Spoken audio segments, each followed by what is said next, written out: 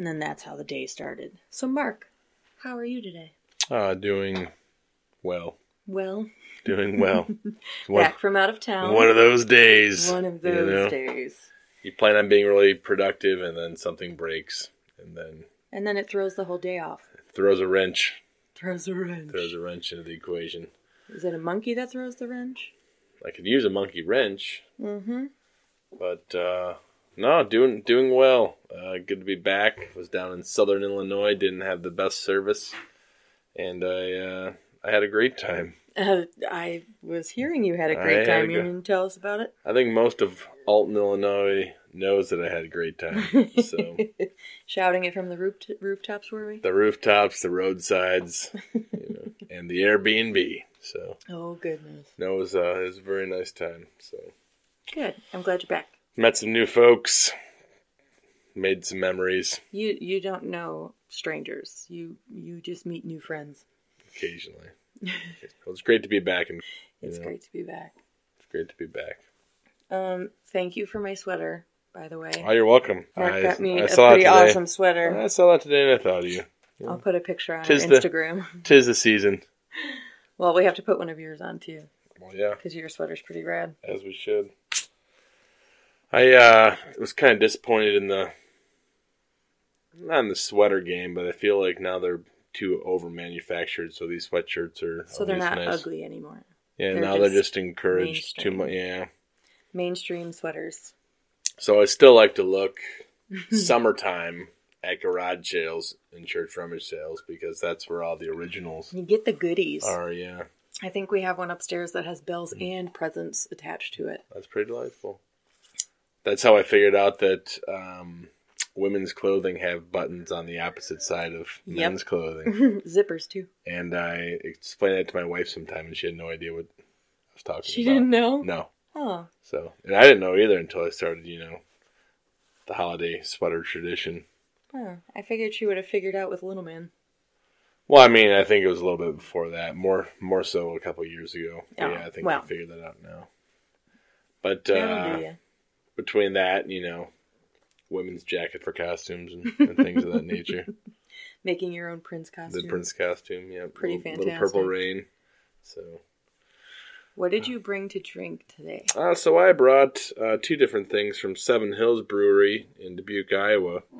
One is called Bubble Bobble. Which is pretty good. One is called Bet. Mm-hmm. A crispy ale. And the other one is a sour ale brewed with blue raspberry, cotton candy, and bubble gum.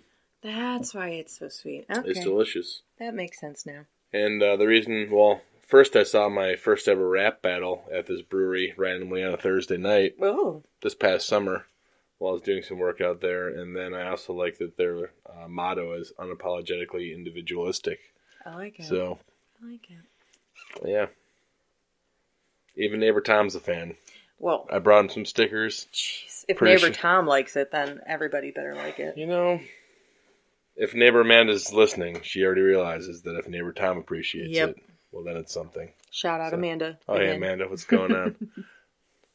Hope you're listening today. So what are you drinking?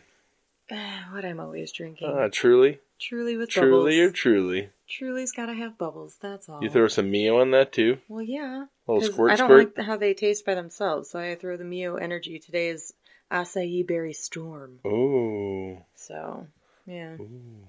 Makes it extra energetic. Sounds foreign. It sounds foreign. It sounds so exotic. Oh, wow. I'm on a beach right now. I'm not in a basement, that's for sure. We're not in a dungeon. It's fine. Are you dissing my pod dungeon? No. Okay. The sound quality on a pod beach would be just too poor. But it would be fantastic. I'll be in a beach in in 1 month now. So I'll be in a beach in a couple weeks. You will be, that's right. Oh, man. You want to borrow this sweatshirt? I might have to borrow your Mickey Mouse Christmas sweater. You probably should. I tried sending, I have a sweater as well. Yeah. The sweater? The Mickey sweater? Yeah. Yeah. I know which one you're talking about. I can send you with the Pluto hat. I've never even been to Disney. I just have all this stuff you have all the Disney paraphernalia. You've just never been. Someday I'll make it. Probably not. There's other places to go. But yeah. Someday I'll just have attire for the entire week. You'll just have the entire collection, and then you won't have to worry about what to pack. Just be set. Yep. It'll be perfect. Do I want Mickey or Mickey? Mickey? Yeah, Mickey. Mickey, yeah. Always go Mickey. 2 options for the day. Never go full Mickey. No. And if you do go full Mickey, make sure you do it in Disney. Make sure you're at Disney when you go full Mickey. Make sure that the pants match the top. You can always tell when I dress Felix because it'll be like some kind of Mickey pants for his pajamas, and then probably not just some random top. The matching. It's still Mickey, but just probably not the same Mickey. You know. That's okay. Thea's wearing 2 different kind of horses and unicorns for pajamas tonight. So, unicorn on the top, My Little Pony on the bottom. So, I just had this discussion with Sam the other day, and I just figured that unicorns could have wings as well. No. But then it would be Pegasus. Right. But I feel like in the whole magical unicorn... they call them Pegasi on My Little Pony, because there's more than one. There's more than one.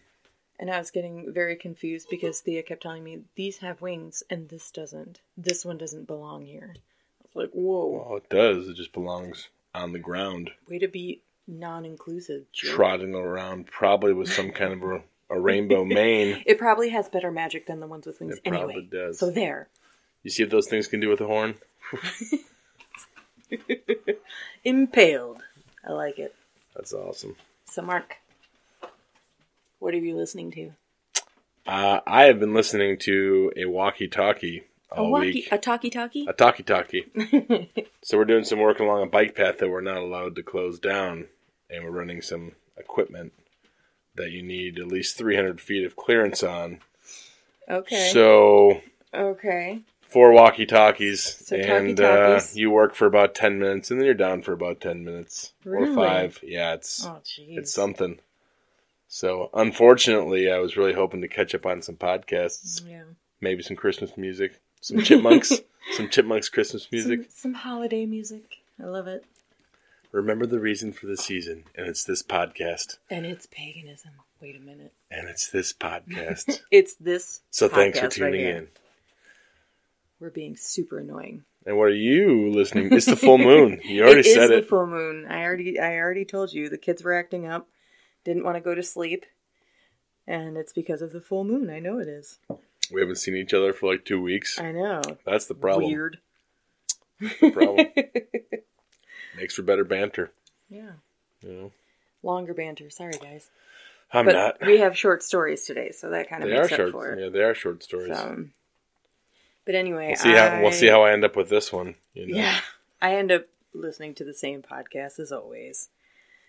So Morbid. Yeah, that was today. Morbid Obituary. Obituary. Obituary. Oh. Yeah, with Madison and Spencer. They're fun. I'll have to listen to that one. I was listening to it in the line waiting to pick Thea up from dance today. You start laughing. I was laughing so hard, and like all the moms you could see, like when they get out to go get the kids, like my stereo's so loud you can hear it outside. And one of the moms like turned and looked at me, and I was like, oh God, like did she just hear that? Because Madison's like, fuck that shit. And I'm like, whoa! Here we go. I'm like, great. Like these moms are going to be like, don't talk to that person's child. Do you hear what she said in dance class? Did you hear what she just said? Do you hear the shit coming out of those speakers? Yeah, well. And then I put my AirPod in, and then it was fine. But, yeah, because I didn't want Thea hearing it in the car, so. Because she already repeats too many bad words as it is. Understandable. Don't know where she gets that from. It's like the first time that I stubbed my toe, and I said, God damn it, and then Felix purposely stubbed his toe. And then, just so he could say, God damn it. Well, yeah. He's got to make sure he uses it in the correct context. So, A for that one. I'm very proud of my nephew. Well, I'm proud of him, too. Very proud of him. I had to nip that in the bud. Luckily, Now it's more of a gosh darn it. Good old Midwestern. Gosh darn it and poop. Yep. Gosh darn it. Oma's really good at getting the poop slid in there. Or an ope. Ope. Good old Midwestern ope. I love his ope. Yep. It's hilarious. Yeah, pretty much. Well, I guess we should probably get into it. What do you think? We probably should. All right. Here goes. My story today is Dr. Crippen. Sources thehistorypress.co.uk. In 1893, Holly Harvey Crippen married his second wife, Cora Turner, in Jersey City, America. Not New Jersey? I think it's Old Jersey. All right. 7 years later, in 1900, they moved to London. That's a little bit of a change. 1900. 1900. Let's go back to London. Ooh. He was employed as representative for Munyon's Remedies, a company making homeopathic remedies, while Cora, using the name Belle Elmore, had aspirations to be a music hall artist. Unfortunately, Belle had no talent whatsoever. Aw, poor Belle. I feel you, Belle. That's why I do not sing karaoke. That's why we have faces for podcasting. Exactly. And the voice only my mother loves. Hi, Mom. And my wife. Hey, babe. In fact, neither Belle nor Cora was the real name of Mrs. Crippen. She had been born Kunigunde Makamatski and was the daughter of a Russian-Polish father and a German mother. That's why it sounds so weird. There you go. And if I pronounce it incorrectly, well, please let me know how it's pronounced. Apologies. I put it through 2 different translators, and that's what I came up with. She was also the most overbearing and dominant character. Her long-suffering husband supported her ambitions to be first an opera singer, and when that didn't work out, a singer in the music hall. But when she had very little success, all she managed to get out of her career was a few show business friends and the position of treasurer of the Music Hall Ladies Guild in London. Her long-suffering husband. You know, here's what we're going to do. You can't sing, but you can be the treasurer. Hopefully she's better with money than her voice. I hope so. In September 1905, Dr. Crippen took his wife took a lease on 39 Hilldrop Crescent in Holloway. Part of the thinking behind this move was that the pair could now have separate bedrooms. Woohoo! Ooh, that's a sign of success. That's a sign of a successful marriage. You know what? We should have separate bedrooms. No, thank you. Belle had never really been a sexual person, and according to what Crippen would say later, all physical relations between them had ceased in 1907. Crippen, meanwhile, had fallen in love. Blue balls. You know what? That poor guy. We should just move in here so we have 2 bedrooms. You know? Can't you make one into an office? So I can probably tell you if she had no musical talent, she probably was not a screamer. No, probably not. At least not on key. Nah. Whoa. Hey, you guys. The object of his desire was Ethel Leneve. Yeah, Leneve. A typist who worked for him. Uh-oh. Good with her hands, good with her fingers. At about the same time that Crippen stopped having sex with Belle, he and Ethel became lovers. This situation continued until 1910. So 3 years. 3 years. Probably 3 magical years. She's got the magic hands. The magic fingers. Oh. On the evening of Monday, January 31st, 1910, the Crippens threw a dinner party for 2 close friends of Belle's, Paul and Clara Martinetti. The meal passed pleasantly enough, except for one incident. Paul Martinetti had asked to use the toilet, and because Crippen didn't escort him upstairs to show him where it was, Belle berated him. By the time that the Martinettis finally left, it was around 1 a.m. on Monday, February 1st. It would be the last time that anyone saw Belle Elmore alive. Well, yeah, quit criticizing. Jeez. Just really sticking it to him. He needed to be escorted to the bathroom? By the way, here's where the bathroom is. And if you'd like me to wipe your butt, here's the toilet paper. That's. I'm a solid host. You know, I'm a little old-fashioned myself. So when I come to the bathroom and knock on the door and be like, "Do you need help wiping?" It's totally 1900s of me. Or it's just with a toddler. Not creepy at all. Yeah. Yeah. Jesus. How old are you in there? 3? No? Okay. How old are you? Over the next week or so, people began to ask where Belle was. Crippen said that she had gone to America. So she had gone back. On vacation. Probably to Jersey City. As the days passed, this story was amended, and now she had fallen ill. Finally, Crippen told people that his wife had passed away. Yeah, there's one way to get rid of her. There was, however, one problem with this. Ethel Lanive had started wearing some of Belle's jewelry, and by the end of February, she moved in with Crippen at Hilltop Crescent. You know, that's not suspicious at all. Well, look at this. Friends grew suspicious in due course. Those suspicions were passed on to police. As they should be. She went on vacation, but then she got sick and died. And then she died. I mean, I feel like But, it was rough. It's feasible. And I miss her, but here's my new lover that just moved in. Sad who's wearing that necklace. Wear my wife's jewelry. So the question is, what kind of necklace was it? A pearl necklace, maybe? Potentially. I mean, I didn't want to say anything, but that's what I'm here that's for. What I was thoughting. That's what I was thoughting. That's what I was thinking. That's what I was thoughting. That's what I'm here for. Hey, I appreciate it. The pitch? Home run. On 8 July, Chief Inspector Walter Dew. That's a cool name. It is Walter Dew. Called it Hilltop Crescent, where he found Ethel alone. Crippen, it seemed, was at work, so Dew visited him there, and the two returned together to Hilltop Crescent, where Crippen happily showed the officer around the house. He also told Dew a different story. Belle had left him for another man. Almost certainly Bruce Miller, an American she had met in late 1903. Dew told Crippen that it would be better if Belle contacted him to confirm the story, and Crippen said he would place an advertisement in certain newspapers asking her to make contact. Man, I miss having cell phones. I miss the days where, you know what? Let me just put an ad in this newspaper. I'm missing my kerchief. Let me announce it to the world through the newspaper. If you like pina coladas and probably being dead in my basement and getting killed in the kitchen, I've got a new lover. So you gotta go, bitch. Pretty much. Things now moved very quickly. The next day, 9 July, Crippen shaved off his distinctive mustache. I might do that eventually. Oh, that'd be creepy. I know. 10 years younger. And with Ethel Lanive, disguised as a boy, traveled to Brussels, where they bought tickets for passage to Canada, traveled on to Antwerp, and there boarded the SS Montrose, traveling as father and son. That's not suspicious. We'll find out if it was suspicious. At about the same time, Chief Inspector Dew returned to Hilltop Crescent. He was surprised to find Crippen and Ethel missing and decided to make another routine search of the house. In the cellar, he noticed some loose bricks in the floor. Officers were ordered to make a more thorough search, and beneath those bricks, they found the remains of a body.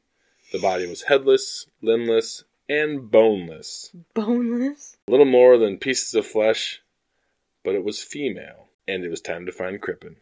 Boneless like wings. Boneless like wings. Like you could order her boneless. I wonder if she was extra crispy. What sauce would you get? I don't know. Sorry. Buffalo. I might go teriyaki. I feel like buffalo is the only thing around probably in the 1900s.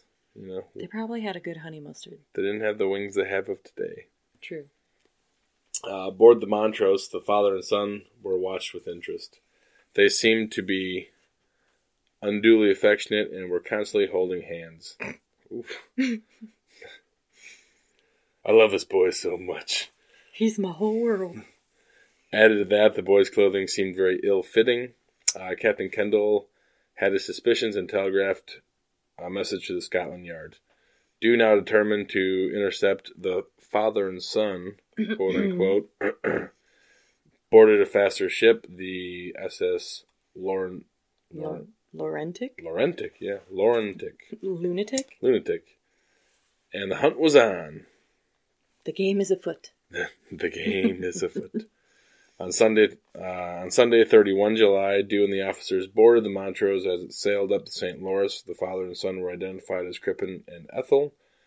Both were arrested, and after 3 weeks were escorted back to England to face trial. It was decided that the pair should not be tried together. Crippen would face his trial first, and once the verdict had been determined, Ethel Lanive would take her turn in the dock to be tried as an accessory. So it was on 18 October, Crippen stood alone on the dock at the Old Bailey before the Lord Chief Justice of England, Lord Alverstone.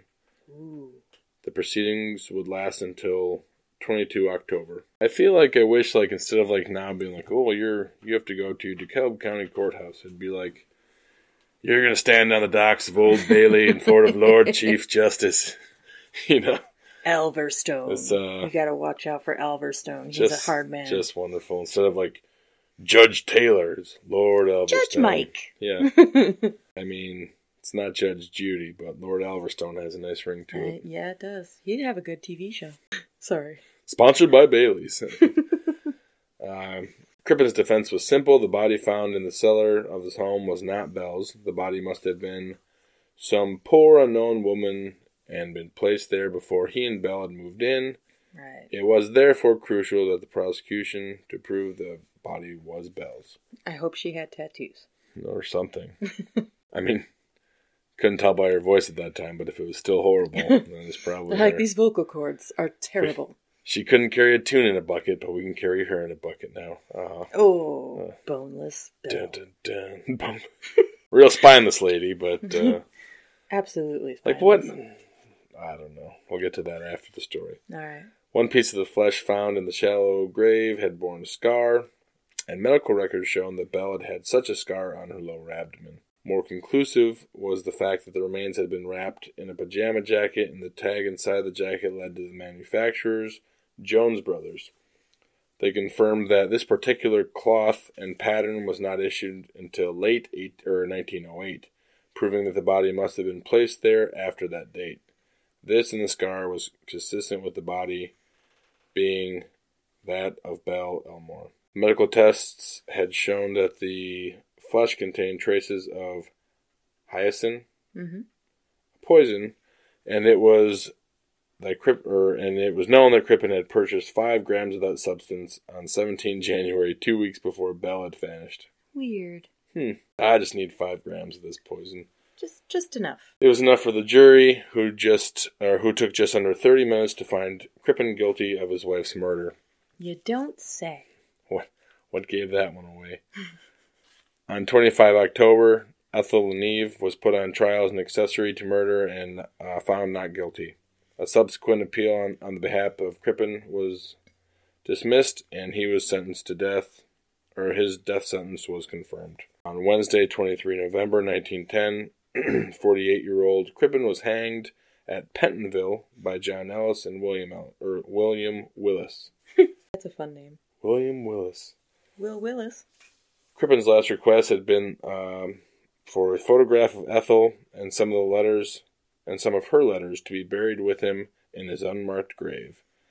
That request was granted. I'd have said no.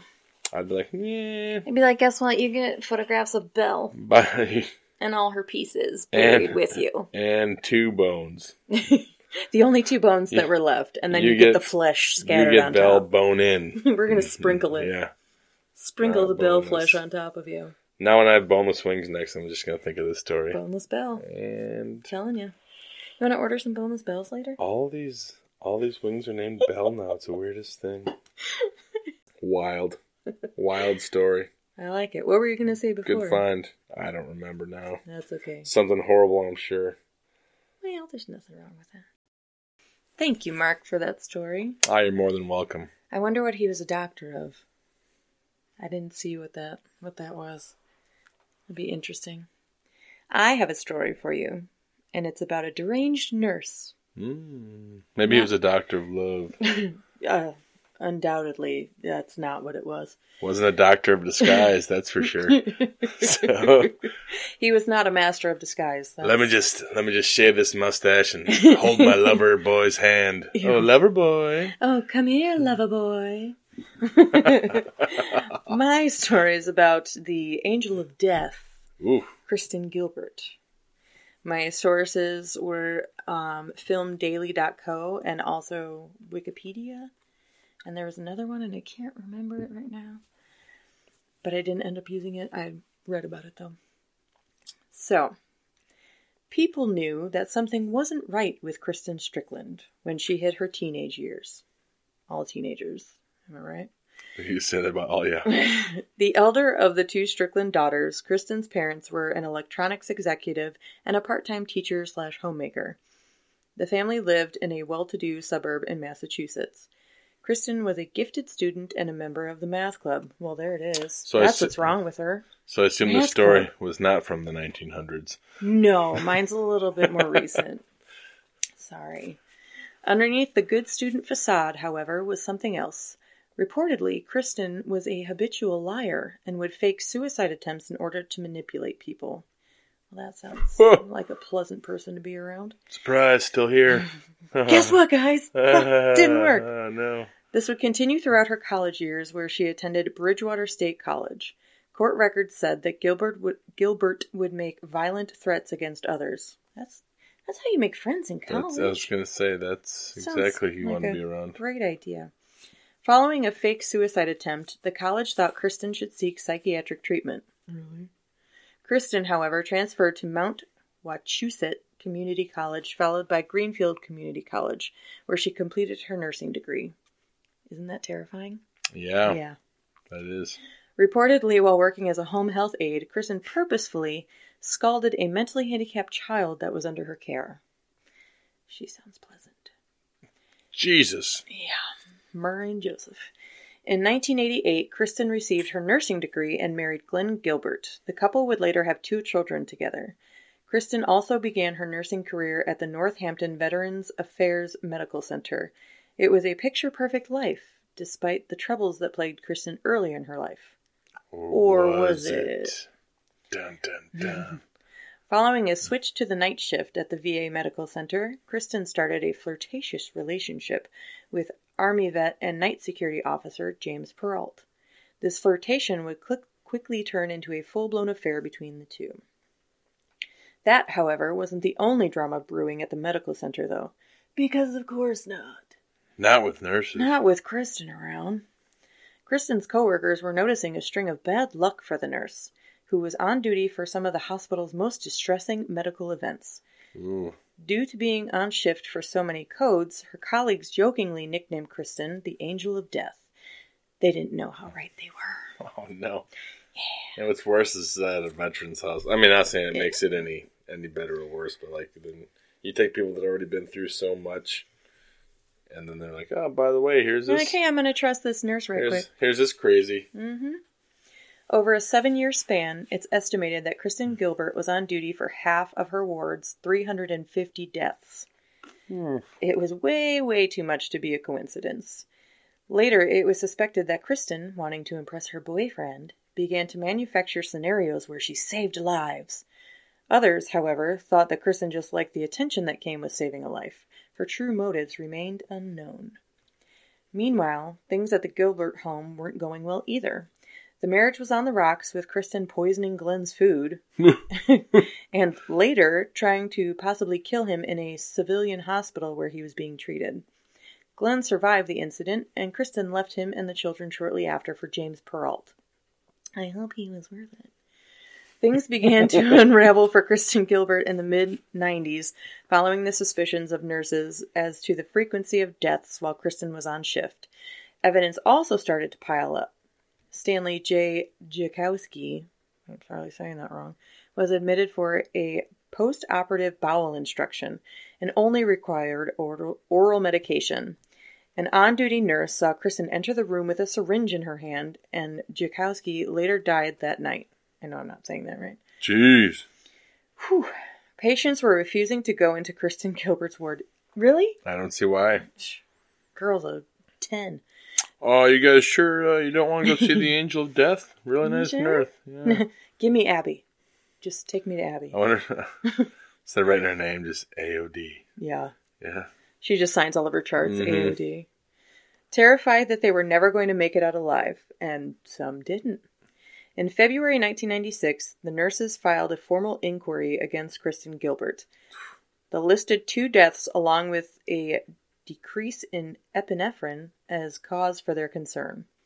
Kristen quit her job then and was unraveling.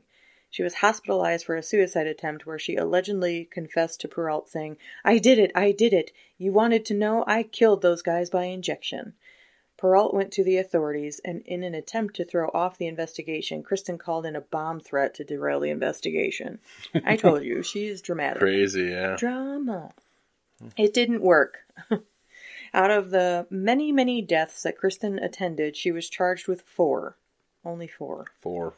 Henry Hudson, Kenneth Cutting, Edward Squira, and Stanley Jagodowski.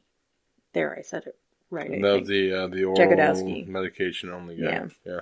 In 2001, Kristen Gilbert was found guilty on 3 counts of first-degree murder, 1 count of second-degree murder, and 2 counts of attempted murder by a federal jury. The jury recommended life imprisonment without the possibility of parole, as the death penalty was unfortunately not available in Massachusetts. As her crimes take place on federal land, however, Kristen Gilbert was eligible for the federal death penalty. Dun, dun, dun. Gilbert escaped death by lethal injection, which would have been an ironic end to her life. She's currently serving her sentence at the Federal Medical Center in Fort Worth, Texas. You can write your letters to Kristen Gilbert, care of. Yeah, Fort Worth, Texas. But isn't the death penalty still a thing in Texas? It is. But that's not where she was tried. Oh. That's just where she was sent to jail. They moved her. Yeah. Unfortunately, she's still here. You think, since she was doing this all to, like, also veterans, wouldn't that be like an act of terrorism? I feel like it would be an act of domestic terrorism. Right, so they could have got around that. Quantified as that. Yeah. But what do I know? I'm not a lawyer. I'm going to stay out of the hospital now. And, like, the whole thing with you trust your nurse. And your doctor. And your Dr. Crippen. And your doctor, yeah. He didn't kill any patients that we know of. Old Crippen and Kirsten. Crippen and Kristen. Oy. Oh, jeez. Well, so that's mine. Wow, thanks. You're thanks welcome. for that. I definitely want to get a checkup now. I definitely know you didn't enjoy it, so. Let's keep some. What happened to just naughty nurses? Like, I mean, she is naughty, but it's not, like not in a good way. Yeah. She is naughty evil. That was heebie-jeebies. Yeah, heebie-jeebies.